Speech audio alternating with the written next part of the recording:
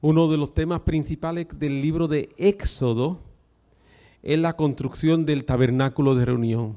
El libro de Éxodo tiene 40 capítulos, de los cuales 16 capítulos en forma específica de los 40 se dedica a hablar sobre los detalles de la construcción del tabernáculo. Dios fue muy específico con Moisés y le va a indicar los materiales que debe usar, los colores que debe usar, las formas en que deben ser construidas las cosas. Le va a hablar de estilos e inclusive también le va a hablar de procedimientos, o sea, cómo era que habían que hacerse algunos de las tareas para que la construcción del tabernáculo y los diferentes utensilios que se van a utilizar dentro del tabernáculo para la adoración a Dios fuesen aceptables para Él. Yo encuentro tan interesante la atención al detalle. Siempre que estoy leyendo el libro de Éxodo y me encuentro con esos capítulos, yo encuentro tan interesante la atención al detalle en la construcción de todo lo relacionado con el tabernáculo. Definitivamente, cuando uno lo lee, tiene que concluir que Dios quería que el tabernáculo fuera de esa manera y no de otra manera. Por ejemplo, mire, 3 versículos. Éxodo 25:9. Dios le está hablando a Moisés y Dios hablándole a Moisés le dice, Éxodo 25:9, conforme a todo lo que yo te muestre, el diseño del tabernáculo y el diseño de todos sus utensilios, así haréis. O sea, le está diciendo, tú no tienes posibilidad de construirlo de otra manera, no hay licencia artística. ¿Me estoy explicando? Lo vas a hacer como yo te lo voy a mostrar y no te desvíes, no lo hagas de otra manera. Mire ahora, Éxodo 25:40, en el mismo capítulo, otro versículo. Mira y hazlo conforme al modelo que te ha sido mostrado en el monte. Vuelve Dios y vuelve a insistirle a Moisés. Hazlo conforme a lo que se te mostró. No invente, diríamos nosotros acá como buenos puertorriqueños, ¿verdad? No invente. Se te dijo que se hace de esa manera, hazlo de esa manera. Miramos ahora el próximo capítulo 26, versículo 30. Y alzarás el tabernáculo conforme al modelo que te fue mostrado en el monte. Por tercera ocasión, Dios le habla a Moisés y le dice a Moisés que lo que él va a construir, el tabernáculo de reunión, lo va a construir conforme a un modelo que le fue mostrado. Permíteme decirte que la palabra que se traduce por diseño en el 25:9 y la que se traduce por modelo en el 25:40 es la misma palabra en el hebreo y significa literalmente un plano, diseño o patrón de construcción. Cuando Moisés sube al monte, que es lo que está diciendo ahí, el modelo que te fue mostrado, cuando Moisés sube al monte, allí Dios le muestra un modelo. Aquí yo sí voy a tener licencia. No sé si fue un blueprint. Para Dios no tiene problema, lo puede hacer en blue o lo puede hacer gold print. ¿Está bien? No sé si fue una maqueta que Dios le mostró. No sé si fue una visión. No sé qué exactamente. Pero sí es evidente de que lo que se le mostró era bien específico. No fue simplemente un borrador. Porque ahora Dios le está diciendo a Moisés que todo lo va a construir conforme al modelo. Y cuando usted empieza a ver los detalles de construcción que hay, que le habían sido mostrados, es evidente de que no fue un papelito, no fue alguien que cogió y dibujó 3 o 4 rayitas, no. Si lo fuéramos a hablar de planos, serían páginas y páginas y páginas y páginas y páginas de plano donde se está enumerando los detalles de materiales, de forma, de construcción. Inclusive hay un momento determinado cuando se habla acerca de unos racimos de uva y cómo tenían que bajar y cuántos eran, cuando se habla acerca de los querubines, cuando se habla acerca del velo y lo que iba a estar bordado en el velo. Son tantos y tantos detalles que es imposible que le hayan presentado a Moisés un papelito. ¿Me estoy logrando explicar? A Moisés le dieron un sinnúmero de detalles. Y ahora Dios le está diciendo a Moisés, todos esos detalles que te di tienen un propósito y es que puedas construir el tabernáculo, pero vas a construir el tabernáculo de acuerdo al diseño, de acuerdo al modelo que te fue mostrado en el monte. Cuando subiste al monte, allá arriba, te fue mostrado un diseño, te fue dado un modelo, se te enseñó un patrón, se te dieron unos planos. Hay algo que se mostró muy específico y ahora tú vas a venir y tú vas a construir, pero lo que tú vas a construir, tú vas a usar el modelo que se te mostró. Es tan y tan interesante como Dios fue tan y tan específico, porque Él quería que Moisés construyera el tabernáculo con todo y cada uno también de los utensilios a usar. El incienso, había forma y descripción de cómo se iba a construir el incienso. ¿Cuáles eran los materiales? ¿Cuál era la mezcla que se iba a hacer? Vas a usar mirra, vas a usar acacia, vas a usar cinnamon, canela. Lo vas a mezclar con aceite puro de oliva. De la mirra vas a tener 500. De los otros dos, 250. O sea, son unos detalles tan y tan perfectos para que las cosas salieran como Dios quería que salieran. Y en medio de todas estas instrucciones hay 2 o 3 declaraciones de Dios. No, las instrucciones los dejo ahí con ella para que usted le dé la curiosidad de entrar a leer Éxodo 25 en adelante, todas las instrucciones. Son instrucciones extraordinarias. Y algunas veces uno dice, ¿y por qué Dios fue tan detallista?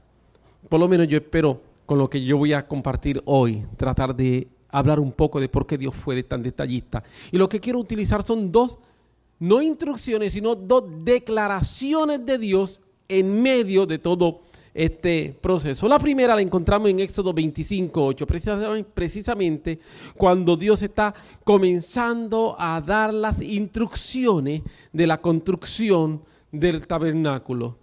Y Dios en Éxodo 25:8, cuando está comenzando a dar las instrucciones de la construcción del tabernáculo, dice, y harán un santuario para mí y habitaré en medio de ellos. Éxodo 25:8. Y harán un santuario para mí y habitaré en medio de ellos. Este versículo, repito, se encuentra dentro de las instrucciones que Dios va a dar a Moisés para la construcción del tabernáculo, cuando Dios comienza a dar instrucciones. Y lo interesante es que la razón por la cual Dios fue tan específico en cómo iba a ser construido el tabernáculo, cómo iban a ser construidos los utensilios, le digo por qué fue, porque Él iba a habitar allí. Y Dios es bien cuidadoso donde habita. Aleluya. Te lo voy a repetir. La razón por la cual Dios fue tan específico en decirle a Moisés cómo tenía que ser la construcción del tabernáculo y decirle a Moisés, no te apartes, no lo construyas de otra forma, no lo hagas de otra manera. Tiene que ser como yo te lo estoy mostrando.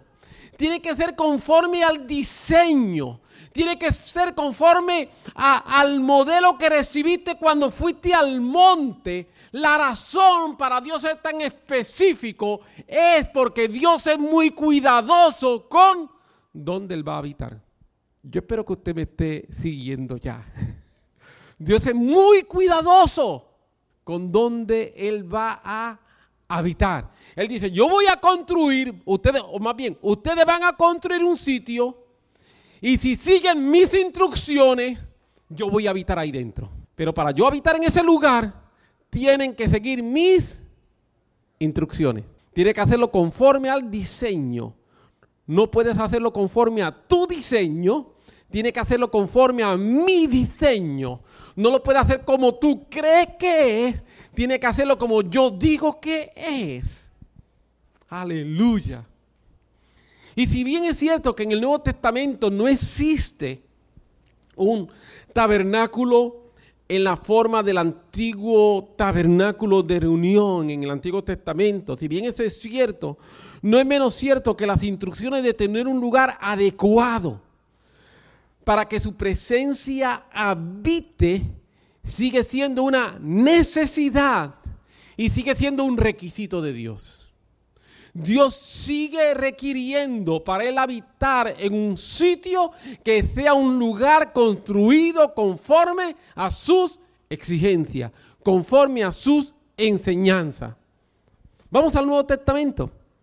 Pablo nos dice en 2 de Corintios capítulo 6, versículo 16, en adelante, voy a leer 2 de Corintios 6, 16 hasta el 7, 1. Vamos a ir leyendo y vamos a ir haciendo algunos comentarios. 2 de Corintios 6, 16. ¿Y qué acuerdo hay entre el templo de Dios y los ídolos? Es una pregunta, y es una pregunta que es una pregunta retórica, una pregunta que no requiere realmente contestación. La contestación es ninguno. Ninguno. Es una contestación que está implícita en la pregunta, ¿y qué acuerdo hay entre el templo de Dios y los ídolos? Porque vosotros sois el templo del Dios viviente. Pablo ahora nos dice que nosotros, tú, yo, aquellos que hemos abierto nuestro corazón al Señor, aquellos que hemos entregado nuestra vida a Jesús, aquellos que hemos aceptado a Jesús como nuestro único y soberano, personal, Salvador, nosotros somos, nos está diciendo, templo del Dios viviente. Como Dios dijo, habitaré y andaré entre ellos y seré su Dios y ellos serán mi pueblo. Por lo cual salid de en medio de ellos y apartaos, dice el Señor, y no toquéis lo inmundo, y yo os recibiré y seré para vosotros por Padre, y vosotros me seréis hijos e hijas, dice el Señor Todopoderoso. Entonces, capítulo 7, versículo 1. Así que, amados, puesto que tenemos tales promesas, limpiémonos de toda contaminación de carne y de espíritu, perfeccionando la santidad en el temor de Dios. Pablo nos dice en estos versículos que acabamos de leer que nosotros somos templos del Dios viviente.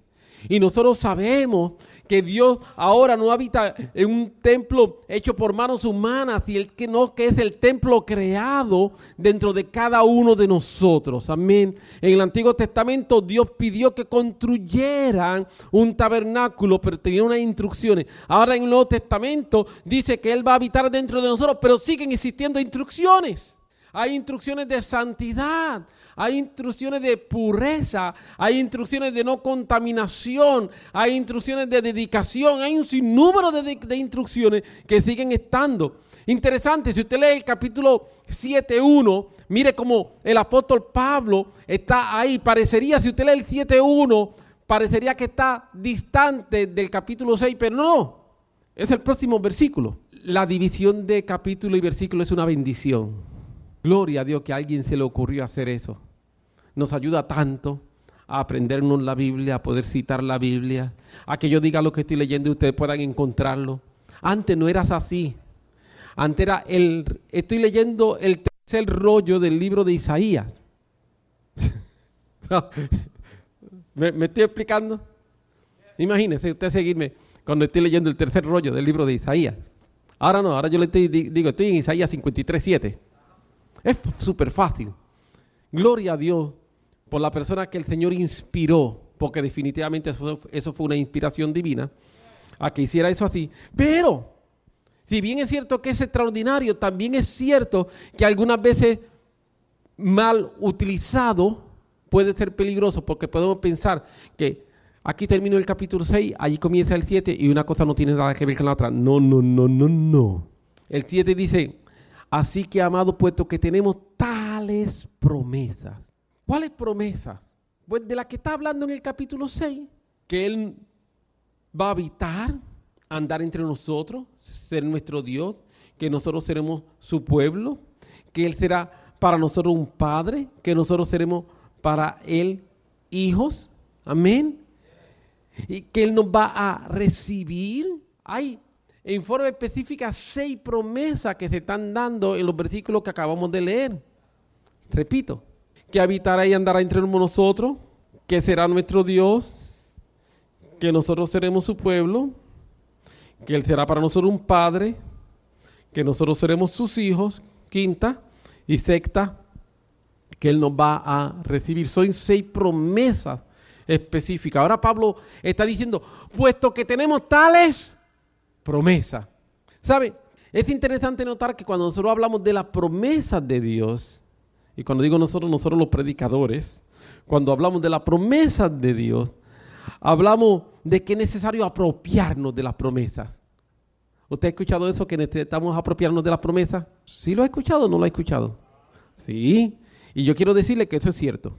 También decimos que las promesas necesitamos creerlas. Amén. Y yo quiero decirle que eso es cierto.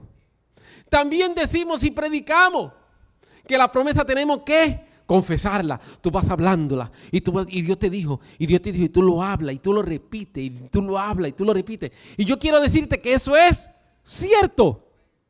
También tenemos que hacerlo. Hablamos de la necesidad de meditar en ella, que no se aparte la palabra de tu boca. Y cuando la Biblia habla de meditación, se refiere a la repetición. Nunca en la Biblia meditación es un acto de dejar el cerebro vacío. Meditación en la Biblia es el acto mediante el cual llenamos nuestra mente de la palabra de Dios. Amén. Lo voy a repetir. En la Biblia, meditación no es yoga. El Señor la reprenda. La Biblia, eso no es. La Biblia, meditación, es llenar mi mente de la palabra de Dios.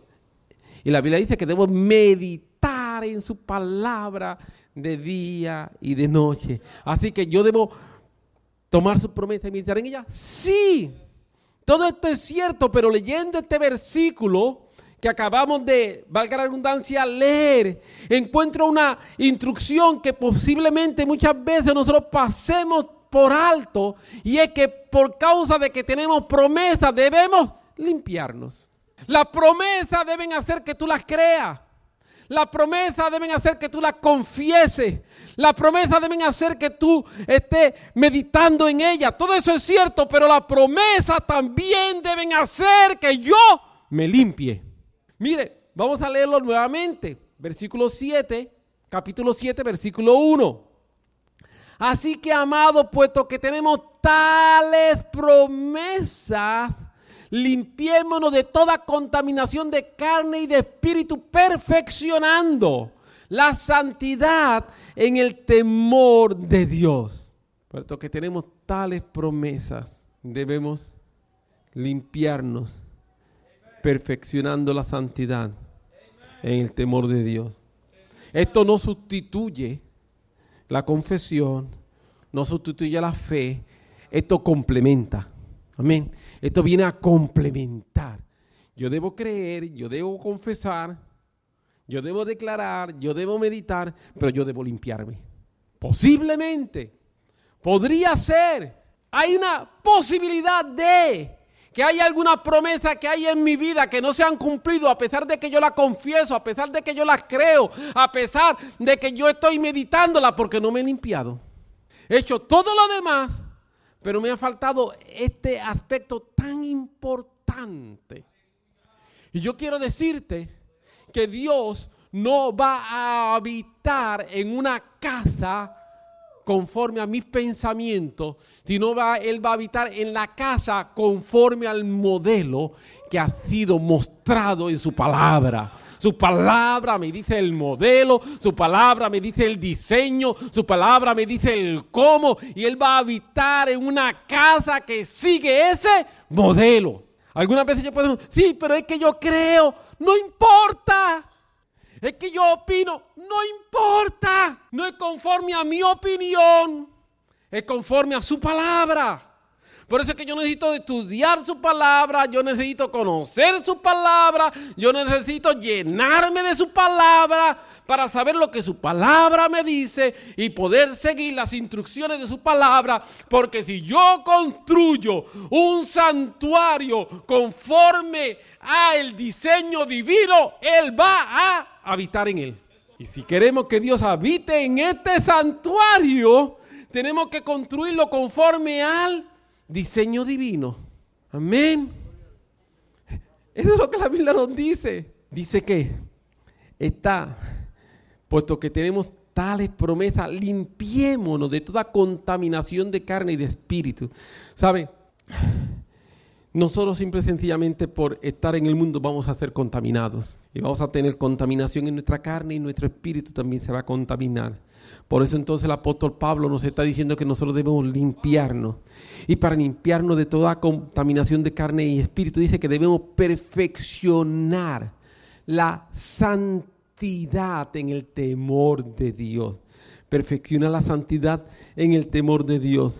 Cuando Dios le está entregando, dicho sea de paso, la ley a Moisés en el monte Sinaí, en ese momento el pueblo de Israel se sintió atemorizado por las cosas que estaban viendo. Ellos veían aquellos truenos, aquellos relámpagos, ellos veían la nube sobre el monte y todo aquello. Dice la Biblia que para ellos en un momento determinado era aterrador. Ellos estaban realmente asustados de todo lo que estaba pasando. Así que en un momento Moisés habla al pueblo y Moisés hablándole al pueblo de Israel les dice en Éxodo 20:20, y Moisés respondió al pueblo: no temáis, porque para probaros vino Dios, para que su temor... ¿Cómo? Espérate, déjame volver a leer que yo creo que leí mal. No temáis, porque para probaros vino Dios, para que su temor esté delante de vosotros, para que no pequéis. Dice, no temas, sino que debes temer. Eso es lo que Moisés le está diciendo. Moisés indica que no debemos temer a Dios, sino que debemos tener un temor reverente de Dios. Cuando yo tengo un temor reverente de Dios, mi temor reverente de Dios no me aleja de Dios, sino que es un temor que me atrae a Dios. Es un temor que me hace a mí buscar ser santo. Es un temor que me hace a mí buscar dejar aquello que yo sé que a Dios no le agrada. Es un temor que me hace a mí estar humillado delante de su presencia. Es un temor que me hace a mí anhelarlo más y más y más y más y más. Es un temor que realmente me acerca a Dios. Y eso es lo que Moisés le está diciendo al pueblo. Moisés le está diciendo al pueblo: no tengan el temor que los aleja de Dios, sino tengan un temor que los lleva a no pecar. Vamos a leerlo otra vez. Moisés respondió al pueblo: no temáis, porque para probaros vino Dios, y para que su temor esté delante de vosotros, para que no pequéis. Moisés le está diciendo: no se llenen de un temor que los aleja de Dios, que piensen que Dios es un Dios que no hay forma de satisfacerlo, que no hay forma de hacer su voluntad, que no hay forma de cumplir con sus estatutos, que Dios es un Dios tan santo, que yo siendo acá tan gusano, ¿cómo yo voy a asemejar? Yo siendo tan gusano, ¿cómo yo me voy a acercar a ese Dios tan santo? No tengan ese tipo de temor.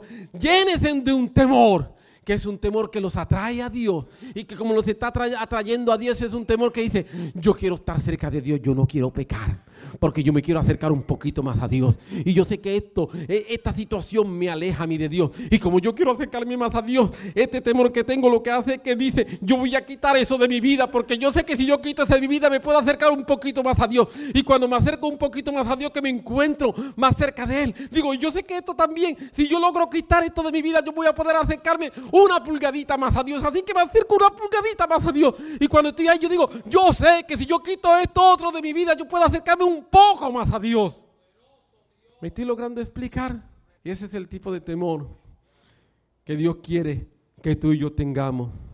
Una de las cosas que en la iglesia moderna, esta iglesia del siglo XXI, nosotros necesitamos rescatar, es el temor a Dios. Lamentablemente en muchos lugares el temor a Dios se ha perdido. Y pensamos que podemos vivir la vida cristiana como el mundo la vive. Y yo quiero decirte no. Tiene que ser conforme al diseño de Dios. Si nosotros queremos una casa que Él habite, tiene que ser una casa conforme al diseño de Dios. Si no podemos construir una casa y puede ser una casa donde tengamos mucha formata, podemos tener una buena música, podemos tener buena adoración, podemos tener buena danza, podemos tener bueno de todo. Pero si no es conforme al corazón de Dios, en esa casa estamos nosotros, pero Dios no está. Y nosotros no queremos eso, amén. Nosotros queremos un lugar donde venimos a encontrarnos con Dios. Primeramente en nuestro corazón y cuando venimos juntos como iglesia. Un sitio donde estamos encontrándonos con un Dios verdadero, con un Dios santo y con un Dios que está construyendo un santuario, pero conforme a su diseño, no conforme a nuestro diseño. Muchas veces hemos malinterpretado lo que es gracia y hemos malinterpretado lo que es libertad. Juan nos dice en Juan capítulo 8, versículo 36, Jesús nos dice, así que si el Hijo os libertare, seréis verdaderamente libres. Pero permíteme decirte lo siguiente, libertad no es la capacidad de hacer lo que se nos venga a la mente sin ningún tipo de control. Eso no es libertad, sino que la verdadera libertad es el poder para controlar todo aquello que viene a tratar de dañar nuestra relación con Dios. Cuando yo puedo controlar esas cosas, esos apetitos carnales que vienen a tratar de afectarme, esa molestia, esas actitudes que algunas veces tenemos, ese estar enojado por todo, ese estar gritando, ese estar de mal humor, cuando yo puedo controlar esas cosas, yo soy libre. Mientras yo no puedo controlar esas cosas, significa que esas cosas me controlan a mí. Y si esas cosas me controlan a mí, yo soy esclavo de ellas. Si el enojo me controla, yo soy esclavo del enojo.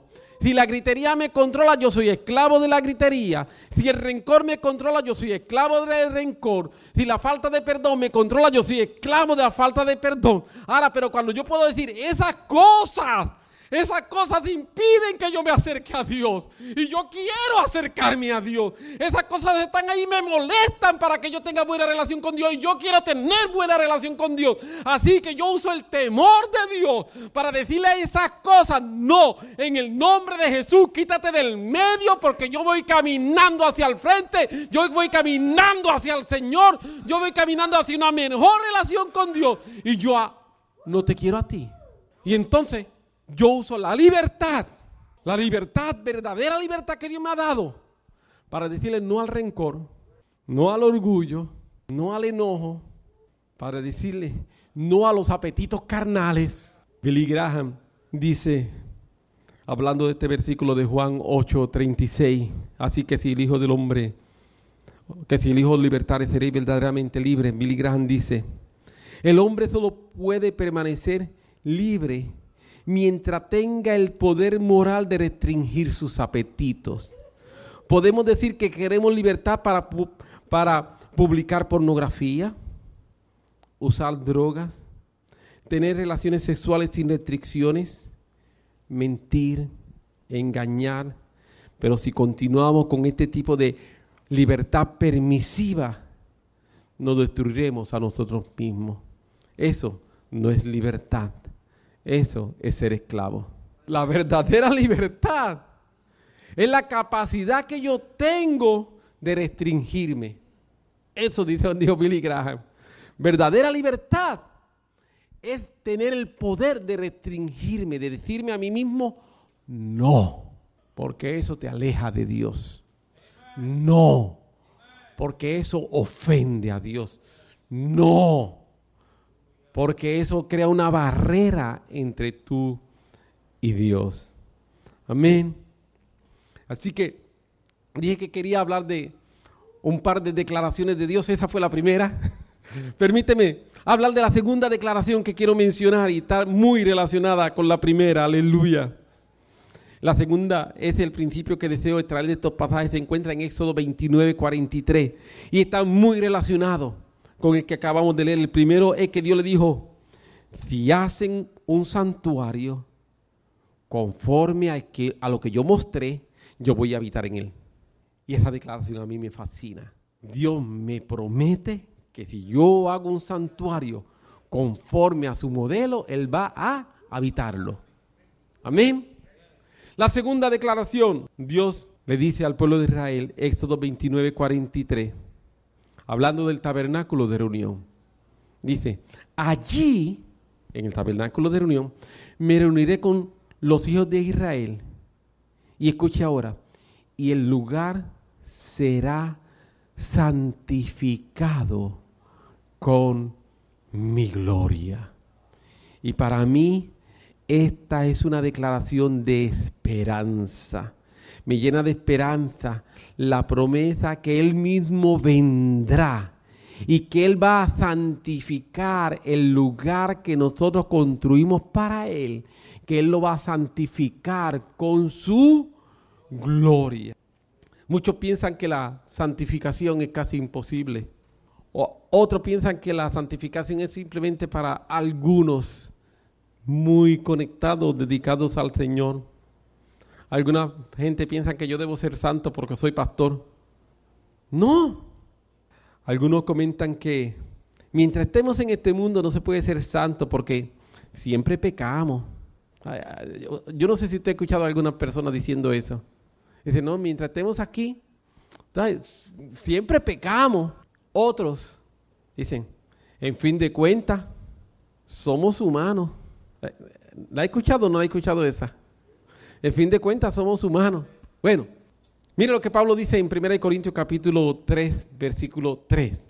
1 Corintios 3, 3. ¿Por qué todavía sois carnales? Pues habiendo celos y contiendas entre vosotros, no sois carnales y andáis como hombres. La Biblia de las Américas traduce, no sois carnales y andáis como simplemente seres humanos.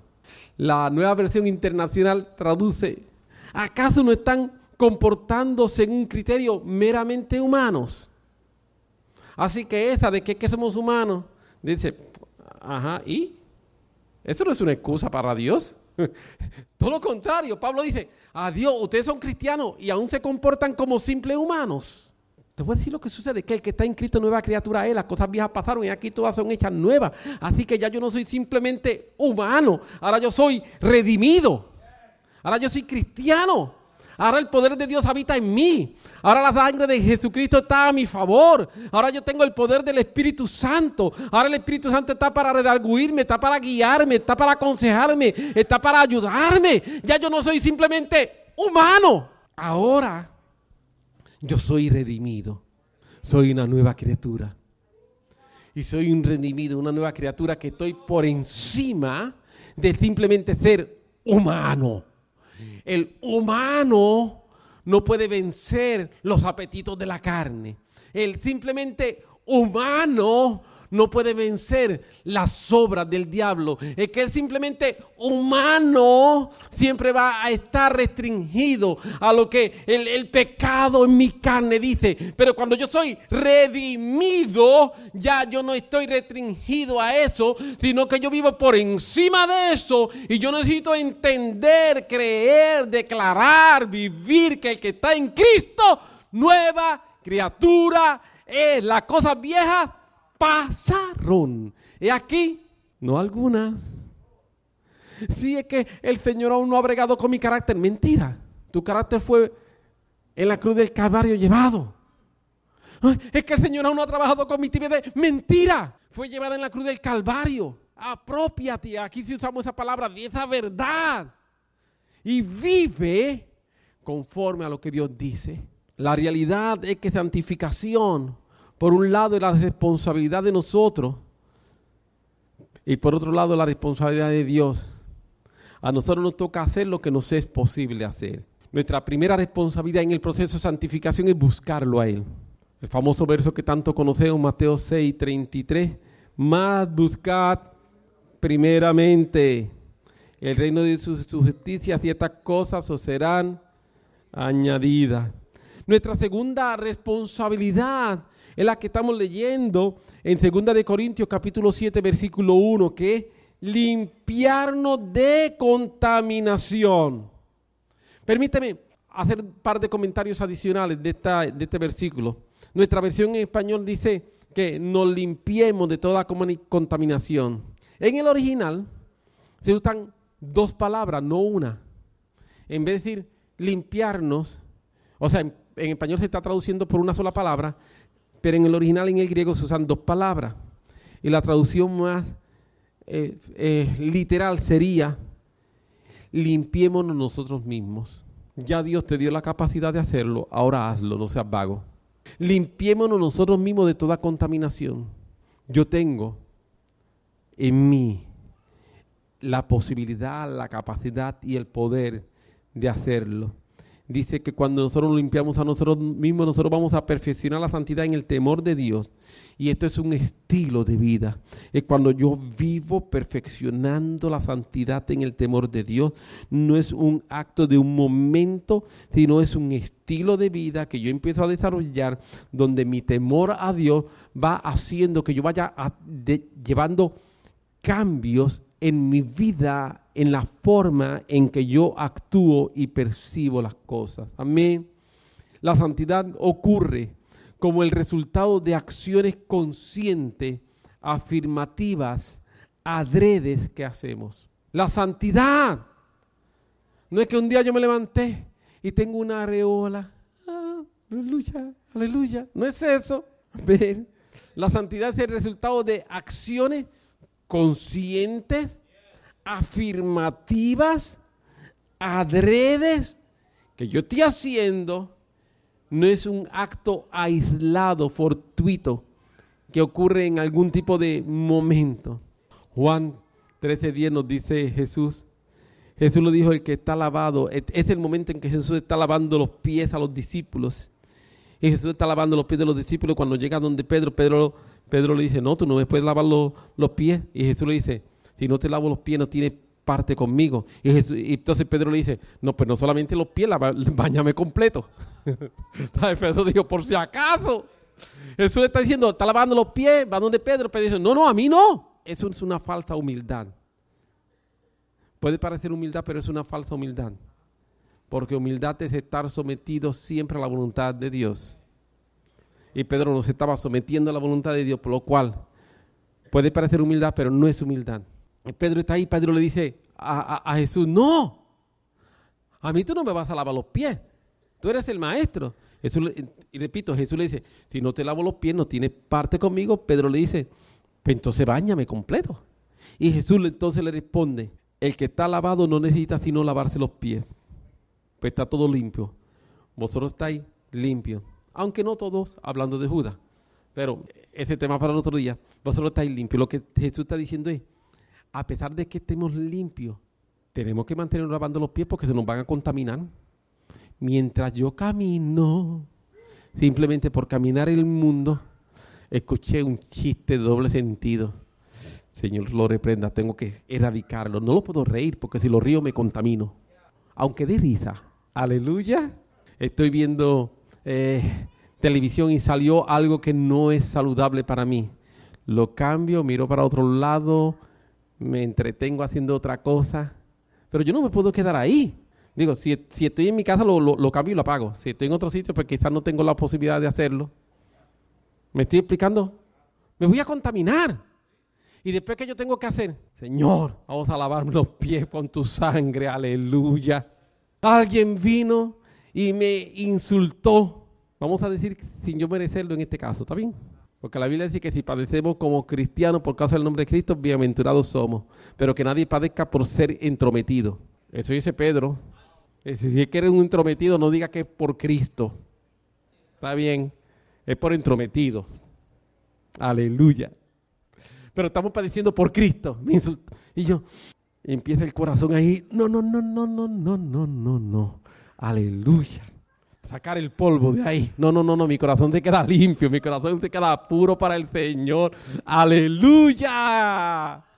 Yo estoy limpiándome los pies. ¿Por qué? Porque yo tengo que no permitir la contaminación en mi vida. Porque tengo grandes promesas. Mis promesas son tan grandes. Y Él ha prometido que si yo hago eso, entonces Él va a venir. Y Él va a habitar en ese lugar. Y en esa casa que Él va a habitar, Él va a venir con su gloria. Y su gloria va a traer santificación a esa casa. A mí lo que me toca es lo fácil. A mí me toca buscarlo y mantenerme lavándome los pies.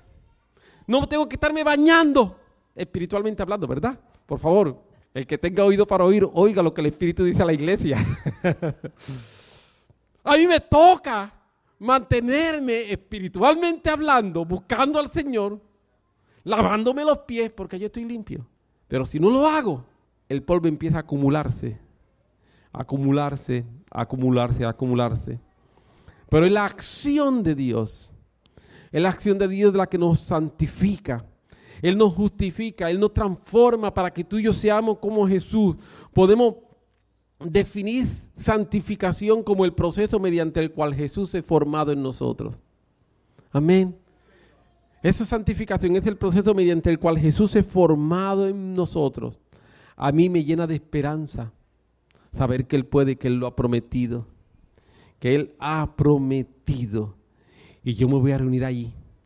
Si tú lo construyes, si tú construyes un santuario conforme a mis enseñanzas, si tú construyes un santuario conforme al diseño y a mi modelo, no con tu diseño, no con tu modelo, sino con mi diseño, con mi modelo, yo, la primera declaración, voy a habitar en él. La segunda declaración, no solamente que voy a habitar en él, sino que voy a venir con mi gloria. Y voy a reunirme allí con ustedes y voy a santificarlo. Así que cuando Él viene con su gloria a santificarlo, ese proceso de santificación, lo que significa que el cielo se encuentra con la tierra. Amén. Miren la Biblia. Cuando Dios está santificando, llega su gloria y el cielo desciende a la tierra, el cielo invade la tierra. Y nosotros estamos buscando eso, nosotros queremos que el cielo invada la tierra, que el cielo venga y esté en medio de nosotros. Si yo construyo un santuario para que Él habite, Él va a habitarlo, pero también Él va a santificarlo. Amén, amén, amén. Con la gracia del Señor, el domingo hablamos de otra instrucción de Dios. Amén. Seguimos hablando de otra instrucción de Dios, de lo que Dios está haciendo si nosotros decidimos que vamos a construir un santuario para Él. Amén. Te puedes poner sobre tu pie y tenemos un momento de oración. Aleluya. Padre, gracias por tu misericordia, gracias por tu bondad. Gracias por las cosas que tú estás haciendo en medio de nosotros. Gracias, Señor, por tu palabra. Yo creo que esto es una palabra para retarnos. Yo creo que esto es una palabra para dirigirnos. Yo creo que esto es una palabra, Señor, para animarnos a buscarte, sabiendo, Señor, que si te buscamos, te encontramos. Si construimos un santuario conforme al modelo que tú has mostrado, tú prometes que vas a habitarlo. Y, Señor, y por eso es que queremos enfatizar en tus instrucciones, porque si enfatizamos en tus instrucciones, Señor, si yo construyo conforme a tus instrucciones, tú vas a habitar esta casa. La casa que soy yo, el lugar que es cuando nosotros nos reunimos como iglesia, Señor, sea aquí o sea en otro lugar, eso no importa, porque es cuando somos iglesia, cuando estamos juntos, adorándote, sirviéndote, Padre. Y gracias por lo que tú estás haciendo. Y tú vas a venir, Señor. Y tú vas a venir a reunirte en este lugar con nosotros. Aleluya. Y tú vas a venir a santificar, Señor. Y nosotros creemos lo que tu palabra dice. Nosotros creemos, Señor, la voz de tus profetas. Nosotros creemos, Señor, que la atmósfera está cambiando ya. Nosotros lo creemos, Señor. Y nosotros creemos que estamos, Señor, en un tiempo de visitación de tu Espíritu Santo a nuestras vidas. En el nombre de Jesús. Amén, amén, amén. El domingo vamos a estar aquí, vamos a adorar al Señor, vamos a compartir la palabra.